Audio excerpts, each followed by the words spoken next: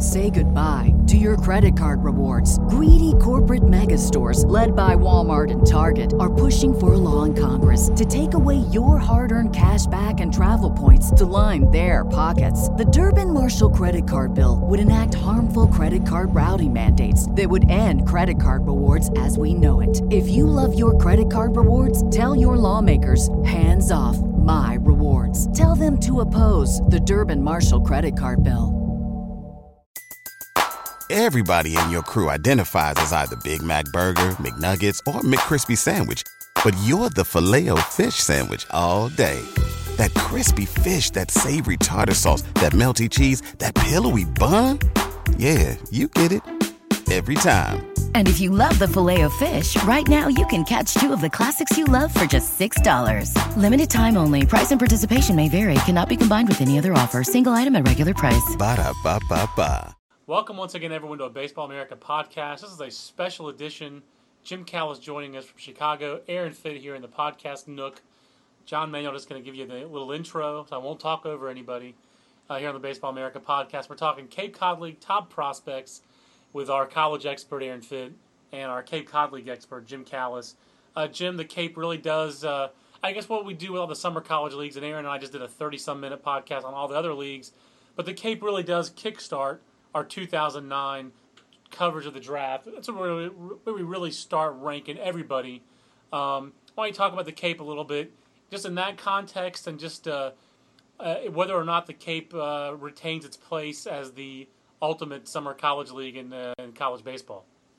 Yeah, I think it does. I mean, I think there's a number of leagues that do a good job and don't get nearly the same notoriety. Two of the newer summer leagues, the New England Collegiate League, last year gave us Steven Strasburg as probably the first time I'd ever really heard of him. You have the Northwoods League, which is up my way in the Midwest, which seeks to kind of duplicate the atmosphere you'd get playing in the lower minor leagues. And, the Alaska League's been around for a while, but I think the Cape still is the top destination. In some cases, I think guys prefer going to the Cape over playing for Team USA. Not as much travel, a little bit more of a leisurely pace, and you're still facing a lot of top competition. It's one of the things to keep in mind when you look at the Cape. We do this, and I'm sure fans do too. You look at the statistics, you want to see how guys perform, and I think people know that the Cape is a pitchers league, but people need to keep in mind that it's very much a pitchers league. This year, I was looking at the league numbers as a whole. The league hit 250 with a 337 on base percentage, 347 slugging percentage, 3.64 ERA, and those are the highest numbers this decade. So the statistics and the performance, are important. You want to look at those, but it's very tilted in favor of the pitchers, and you can't go solely off, hey, this guy has a 2.5 ERA. It's not the same as having a 2.5 ERA, say, against metal bats in the SEC or the Pac-10 or the ACC. It's a little bit different. Jim, Aaron Fitt here. I think one of the things that is interesting about the league this year is you talk about how it's a pitchers league, and certainly it is, but top two prospects on your top 30 list here are Grant Green and Dustin Ackley, who I think are probably the top two offensive prospects for the draft next year. What did you think about the way the talent broke down this year as compared to recent seasons up there? I think you're exactly right, Aaron. I think those are your top two position guys for next year's draft, and I think that they're top two position guys pretty much hands down. I don't know who the third guy would be who'd be really close to those two guys. The Cape was a little weird this year, and it kind of mirrored at least what I saw when I was doing a lot of our Midwest draft preview stuff. A lot of the best pitchers in the Cape about this spring, or this summer, rather, a lot of the best pitchers this summer are guys who aren't going to be eligible for next year's draft. I had the best pitcher up there, I think, is Matt Harvey of North Carolina. He's not going to be eligible. The second best starting pitcher up there, or I'm sorry, actually the best starting pitcher up there, because Harvey pitched in relief, is Brandon Workman of Texas. He's not eligible for next year. That's just that way. It was that way during the spring too when I was doing Midwest. So many of the, maybe that was unique for the Big 12 and some of the other conferences, but it just seemed like a lot of these teams, their best pitchers aren't going to be eligible for next year's draft, and so that's why I think Green and Ackley stood out even more. Those two guys and Matt Harvey were head and shoulders above the league for me. Let's talk a little bit about Grant Green, Jim, because you had the comparison in here where I think a scout compared him to Evan Longoria or Schiffner, maybe it was, I think from Chatham. Do you like that comp? I mean, does he remind you of that kind of a player, or do you think does he have a chance to stick at shortstop in pro ball? It seems like a lot of people think he does. Yeah, the Longoria love, it was both of them. Both his manager, John Shifter, who managed Longoria up there, and a scouting director threw Evan Longoria out there. And, it's interesting with Green. A year ago, he was a freshman in the league. He made our top 30. He was one of a handful of players in the league with double figures in extra base hits and steals, but he kind of took a back seat a little bit. He played for Yarmouth Dennis, which was a championship club. He was not the regular shortstop. The regular shortstop was Gordon Beckham, who led the league in homers and went on to be the 8th overall pick in this year's draft. And that team also had Buster Posey and Jason Castro. It was just a loaded team, and he was kind of more in the back seat. He wound up playing for Chatham this summer, reached double figures in extra base hits and steals again, which is a pretty rare feat up there. And I knew going into this, I kind of suspected he'd rank number one. When I did my prep, I thought he was the number one guy, and heard that pretty much from everybody I talked to up there, managers and scouts. That said, I was surprised Longoria's name got thrown out as much as it did, just because of how good. Longoria is one of the best college hitters in recent memory. Obviously came into pro ball, hit right away, got to the major leagues very quickly, and has done nothing but star. But I heard that comp from a lot of people. Gut feel, I don't know if he's quite that hitter. I think Grant Green is a very good hitter. To me, Evan Longoria is an elite hitter. And like you touched on, Aaron, I think the thing he has over Longoria is I think he's got a chance to stay at shortstop. He's kind of big for a shortstop, 6'3", 205 pounds. Did lead the league in errors, but he's got the range and the arm and the fluid actions to stay there. So I think that's where he kind of has the advantage over Longoria. I don't think he's going to be quite that hitter. He also got comped a little bit to Troy Tulowitzki. And I think that might be a better comp because I think he's going to stay at short. I think he might even be a little bit better hitter than Tulowitzki, and maybe not quite as good a defender, but comparable defender. So I think the Tulowitzki comp probably works a little bit better than Longoria. I just think Longoria is more of a slugging third baseman, and then Green's more of a very good hitting shortstop.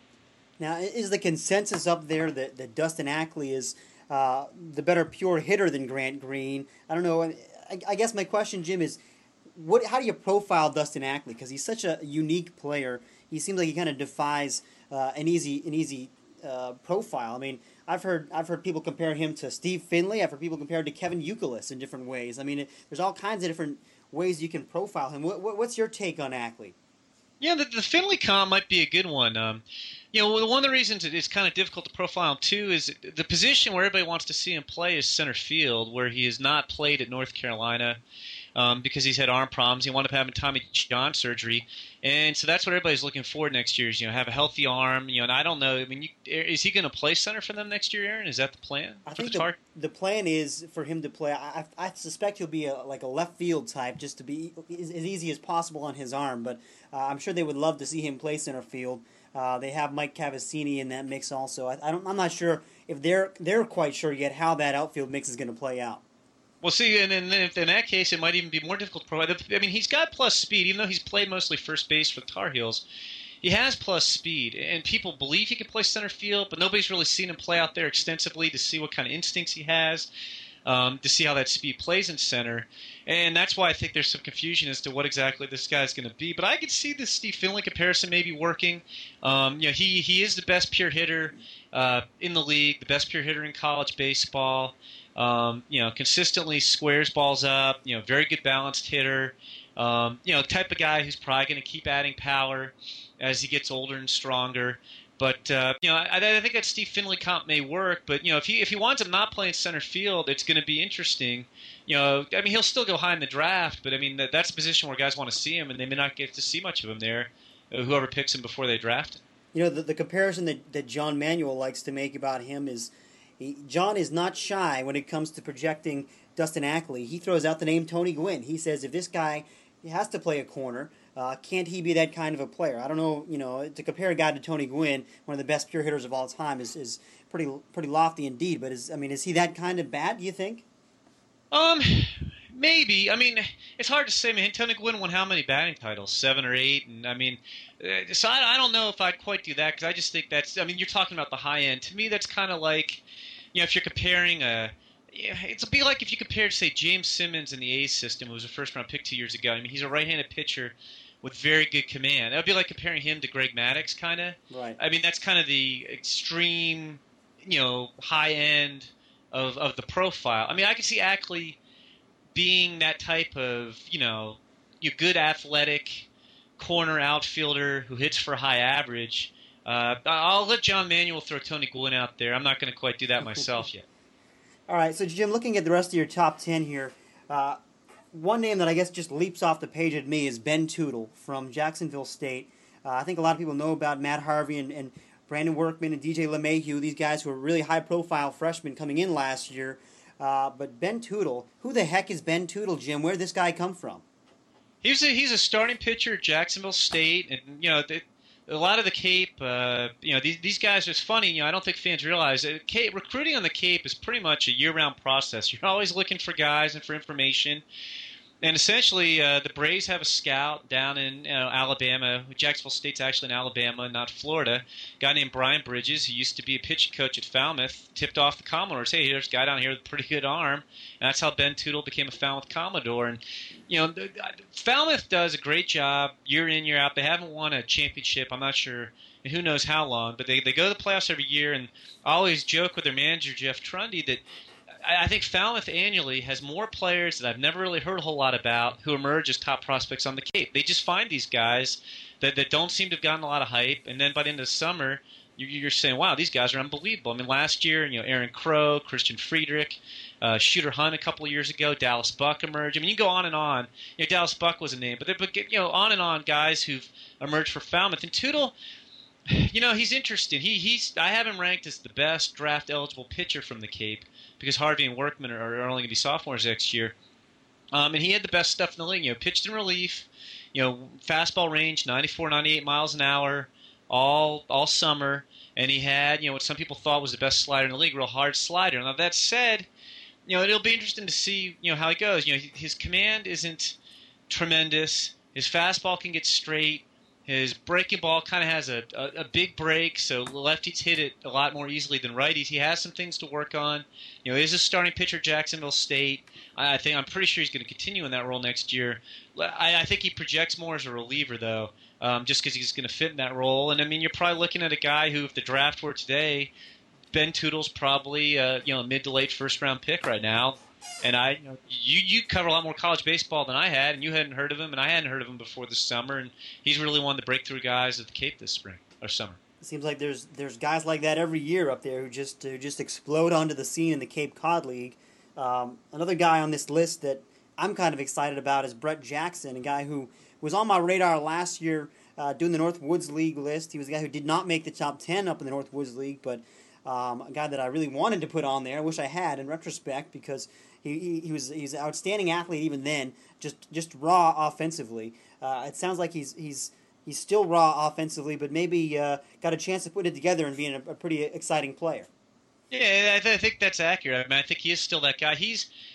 I wouldn't call him a first-round pick right now, but you can easily see him becoming a first-round pick if he develops next spring. I mean, he hit 238, struck out almost once a game up there, so he's still putting it together. But I mean, he's got life in his bat. He runs well. He's 6'2", 210 pounds. Shows good power in batting practice. His arm is solid. I mean, you could make a case for playing him in center or right. Mike Roberts, the old North Carolina coach, who's the manager of the Cotuit team Brett Jackson played for, and that team went to the finals and lost this summer. Mike's tremendous to talk to about Cape prospects, because he'll tell you how it is. He will not just pump up a guy for the sake of pumping him up. And he compared him physically to J.D. Drew. Now he went to great pains to say, look, he's not what J.D. Drew was at the same stage of his career, because J.D. Drew was a superstar. And Brett's still figuring it out. But if you look at him athletically, that's what you could see him developing into if the bat continues to make progress, is he could become maybe J.D. Drew, as he gets stronger and refines his bat more. Then we got at number 11, another guy I kind of wanted to highlight here is Robbie Shields, a player who I think there's a wide maybe range of opinion on this guy. I know that some people are really, really high on this guy and think he's one of the top prospects in the entire draft for next year. He was a guy that we had on our radar last summer in the Clark Griffith League. I think we had him number 4 on the Clark Griffith League list. Probably should have been higher than that, again, in retrospect. But a guy who really seems like he pulled it together this summer. What do you think about this guy? Yeah, and I don't think we should beat ourselves up too much because he was only fourth in Clark Griffith League, because these guys do get better as time goes on, and I think that's one of the kind of fun things about these summer top 10 leagues. I mean, admittedly, I don't think there's that many fans, outside of you mentioned the Clark Griffith League, and I grew up in Northern Virginia where a lot of those teams are based, and I don't think there's a lot of fans outside of Northern Virginia who are clamoring for who wins the Clark Griffith League, but it's a way to identify players you're going to hear more about down the line, and I hadn't even realized I guess I read our list a year ago. I didn't remember Robbie Shields from that list until I was putting this list together, and somebody mentioned that he was a tough guy to figure out, only because a lot of guys will scout the Cape toward the end of the summer as you get further away from the draft and you catch the All-Star game at the end of the summer. And Shields was gone. He had some hand problems when he arrived on the Cape, and after 7 games, he did a headfirst slide. He was hitting about 420, I think. Headfirst slide into, I want to say, third base on triple, and got a fracture in his right wrist and tore some ligaments, thumb ligaments, on a headfirst slide. And so basically nobody saw him. He tried to play for another 4 or 5 games. It was too much, and he wound up, leaving the Cape and had to go back to Florida Southern. But so a lot of scouts didn't get a big look at him. I did try to talk to some area guys who'd seen him in Florida, and they like him. He's a guy to watch. None of them had him as, this guy's going to be a first-round pick, before he headed to the Cape. And we'll have to see. I think his standout tool, Aaron, is his bat speed. It's very quick bat. He's got a lot of pop for middle infielder. He plays shortstop. The question is, where's he going to wind up? He's got some arm strength. That's fine. His speed is pretty average. Range pretty average. Kind of what you call his actions as shortstop, just kind of average. And he's not the standout defender the teams really are going to want at shortstop. Can he play there for a while? Yes. Some guys think he's going to be a third baseman or a second baseman in the future, and that's going to affect his value somewhat. Mike Roberts. Again, you had him on his Cotuit club. He thought he was the best player in the league for the first 2 weeks of the season when a lot of guys, Ackley and Harvey are off the College World Series. And he said he thought he would have been one of the top 5 players in the league had he been healthy all year. And Mike Roberts compared him to Aaron Hill. And I could kind of see that. I want to see more about more about what he does next season at Florida Southern, which is a Division II school, but is, of Division II power. Could he, and they face pretty good competition. I'll be curious to see how this guy plays next spring. But I could see that Aaron Hill comp. It doesn't sound like this guy's going to stay at short, but sounds like he can be an interesting, offensive infielder and, be good enough to play either second or third base. Another thing about this Cape League crop this year is, looking at your list here, there's a lot of these corner infielders, first baseman really, that seem kind of similar. You got Ben Paulson from Clemson and Rich Poitras from Georgia, who really I think had kind of a coming out party in the postseason for the Bulldogs after a fine Coastal Plain League performance last summer. Kevin Patterson from Auburn, who really was a high-profile guy coming out of high school, was regarded as one of the most powerful guys in that freshman class. And then later on in the list, I think there's Ryan Wheeler from Loyola Marymount maybe could fit into that mix as well. It's not a bad group of power hitters, Jim. How do you compare these guys, and what made you decide to go with Paulson at the head of that group? Yeah, it was funny. That was one of the things that was tough with the Cape this year was there's not a lot of consensus after the first few guys. And one of the things I kept asking people was, how do you stack up the first baseman? And I'd get them kind of in different orders. All 4 of those guys are 6'4" guys. Paulson and Patterson are more athletic than Poitras and Wheeler. They all swing left-handed except for Poitras. There's a lot of similarities. I went with Paulson ahead of those guys.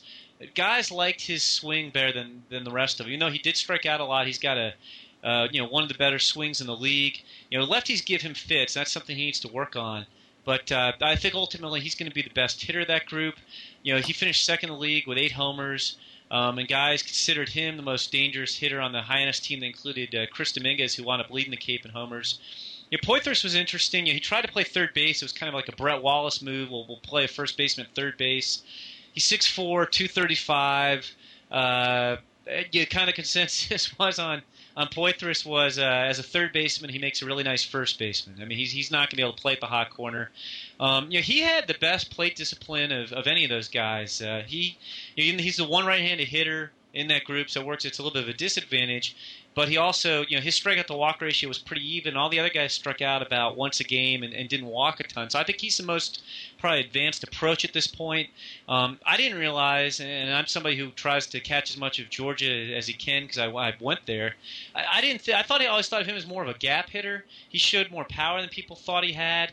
They definitely think he's a 20-25 home run guy or more. He used the whole field very well, so he really did help himself. I think he really boosted his stock. And then, Patterson's probably the best athlete of that group. He's actually caught a little bit in the past. Didn't even play a lot of first base at Auburn because Hunter Morris was on that club. He might have the most physically impressive tools of that group. And then the last guy we mentioned, Ryan Wheeler, he's kind of similar. He's probably the least athletic of at least the left-handed hitters there, Paulson and Patterson, but he's a pretty good first baseman. So it's just again to reiterate, having to pick one of those guys, I went with Paulson because it sounded like guys like to swing the best. Okay, now Jim, let me ask you this as we start to wind down here on the podcast. Looking at this list, first of all, who out of this back half of the list do you really like as a sleeper guy who could maybe jump up with a good spring? You know who's interesting to me, and I'd be curious, Aaron, you can chime in with how much what you've heard on the guy. Is a guy not related to Ryan Wheeler, Tim Wheeler of Sacramento State, who played for Orleans. He's probably the biggest player who ever led the league in stolen bases. He stole 15 this summer. 6'4", 205 pounds. Good left-handed swing. Average power. Strong arm. Actually hit more homers this summer than he did. He hit 3 in the spring. Hit 4 this summer. I think this guy could really come into his own. And in a draft that's not real hot, loaded with position players, an athletic, multi-tooled outfielder. I think he's kind of like we were talking about Brett Jackson on Katuitt. I think Wheeler, if he continues to develop next spring, he could maybe put himself in the first round. Yeah, I think that's a great call. He was the guy that reading your list here was the one that really excited me the most, and a guy that we'd heard a lot about last summer as well, and in the spring. I think the Jackson parallel is pretty apropos with him. Finally, let's talk about Chris Dominguez, Jim, because this is another guy who I think people have a hard time getting a handle on because everyone's seen him, in the College World Series hit these mammoth home runs, and everyone knows that he's got maybe 80 power, certainly at least 70 power, and an arm strength that's kind of up in that range as well. But he's number 30 on the list, and it seems like people have maybe a question about whether he'll ever hit. What do you see in this guy? Do you think he's got a shot? I do. When you do these lists, and you've done a bunch of lists too, you always kind of, it seems like, or at least I try to, and I try to reserve that last spot for a guy who might have, basically the guy you don't want to leave off the list in case he, reaches his pretty high ceiling. And that's what I did with Dominguez. I think you're probably even selling his arms short. His arm's probably an 80 on the 20 to 80 scale. His power, his raw power is, at least a 70. You might even give it an 80. The question's going to come down to contact. He wound up, he led to, he's a draft eligible sophomore this year because he got hurt and had an injury like about 2 or 3 games. What was he break his hand, Aaron? I think very early in his college career. That's right. Yep. Missed his freshman season. So he came back last year in 2007, and he led Division I in strikeouts, and I'm pretty sure he led the Cape in strikeouts. He struck out something like 80, 90 times in the spring, and I think close to 60 times in the Cape. Did hit a bunch of home runs. Came back this year, and both at Louisville and on the Cape, he didn't strike out as much. But he still strikes out a lot. He struck out 51 times this summer. And the problem is it's not just swinging and missing. He'll swing and miss, by a lot. Has trouble with breaking balls. And, he's a big guy, 6'5", 235. You could dream on him. You look at him, he's kind of like the prototype of what you want at third base. But I would say that I've yet to talk to a scout who would, who's totally convinced he's going to hit. People just worry if he's going to adjust to breaking balls, especially when you get to pro ball. It's one of the hugest differences, for players when they come to pro ball is, even if you're in Louisville, Conference USA, it's a mid-level college. It's probably one of the better mid-level college conferences. But over the course of a season, if Chris Dominguez has 250 at bats at Louisville, what would your estimate be, Aaron? That like maybe 100, maybe 150 of those come against pro caliber pitchers. Right. I mean, it's in the Big East conferences, I think a conference that's improving, but I mean, let's face it, it's not the same caliber of pitching that you're seeing in the SEC or ACC or Pac-10. Right, and then you do a better job of staying on top of the conference. I had him in Conference USA. So anyway, Big East. But yeah, so you have the problem. That's one of those things. He's not even seeing that many quality breaking balls now, and he's going to see more of them. They're going to get better. The one thing that everybody brings up with this guy, and I mean literally everybody, you ask a scout about him, and they'll say, oh yeah, like the power, worry about the bat, and they all say, I'd love to see this kid on the mound. He has pitched a little bit, but he doesn't want to pitch, so you're not going to be able to sign him as a pitcher. I mean, but Chris Dominguez could be one of these guys, and maybe if he plays 4 or 5 years of pro ball, and if he doesn't hit, you see, that they try to make him a pitcher midway through his career. But so I put him at number 30 on the list, just because, if he reaches his ceiling, you're talking about, a guy who could maybe win a home run championship in the big leagues. But it's just there's a big gap between where he is now and what he possibly could become. All right, Jim, and the last thing before we let you go here in the college podcast, the league is obviously every year so much deeper than any other college league, and you really could go deeper than 30 probably pretty easily. I'm looking at some names that did not make your top 30 that I think are intriguing, guys like Ryan Jones and Gary Brown from Wichita State and Cal State Fullerton respectively, who are I think both premium athletes. Brown both I think have good speed. Brown maybe more speed and Jones maybe more power potential. Josh Rutledge, a shortstop from Alabama, just a really good scrappy player, and there's some good arms who didn't make the list, like Alex Wilson from Texas A&M, a guy who I think, honestly, I think could jump up and be a first-round pick if he had a really good year.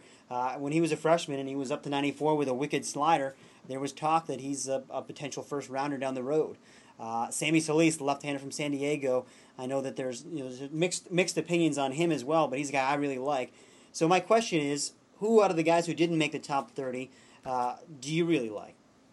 Well, I think Wilson's definitely got to watch. He had a good chance to be a first-round pick this year had he not had Tommy John surgery. He got hurt toward the end of the Cape season in 2007, didn't pitch at all for Texas A&M this spring, and it was a guy who, looking back, or not looking back, but looking forward, I could see him outperforming some of these guys on the list as he gets healthier. He just wasn't consistent with his stuff, which was true of a lot of the Cape pitchers, but he's just not all the way back. I mean, the surgery, I think at this point, is only 11 months behind him, and typically, with Tommy John surgery, you're fighting your command and you're fighting your breaking ball for a little while. So, he's a guy who, if it comes back next year, he could be a first-round pick next spring, no question. You mentioned Ryan Jones and Gary Brown. Your scouting reports on those guys were both accurate. I think an outfielder, center fielder who runs well and had a pretty nice Cape was Jordan Henry of Ole Miss. And again, I wouldn't surprise me if he's maybe a second-round pick next year. Another lefty, you mentioned Solis. There's a kid at Falmouth, another Falmouth kid from Lipscomb, Rex Brothers, who's got a really good arm. He's a John Manuel favorite, I feel like I should say. John's been talking about Rex Brothers for a couple of years now, so he'll be glad that you mentioned his name there on the podcast. It's tough. It's tough with the pitchers. There's only so many guys. Put on a couple guys who I hadn't heard a whole lot about, who guys mentioned to me. There's a kid at Clemson named Graham Stoneburner, who some guys mentioned. He was one of the harder throwers in the league. I like him a lot, Jim. Okay, and there's a kid at Princeton named David Hale who hasn't had a whole lot of success, but had one of the better pure arms in the league. And if he puts things together, he could go pretty nicely in the draft too. Well, Jim, it's been great talking about all these guys with you here on the podcast. It's always fun to revisit the Cape League season with so much talent. And thanks for joining us here on the Baseball America podcast. To Jim Callis and John Manuel, and to our listeners, thank you very much. And until next time, this is Aaron Fitt saying so long. Say goodbye to your credit card rewards. Greedy corporate mega stores, led by Walmart and Target, are pushing for a law in Congress to take away your hard-earned cash back and travel points to line their pockets. The Durbin-Marshall credit card bill would enact harmful credit card routing mandates that would end credit card rewards as we know it. If you love your credit card rewards, tell your lawmakers, hands off my rewards. Tell them to oppose the Durbin-Marshall credit card bill.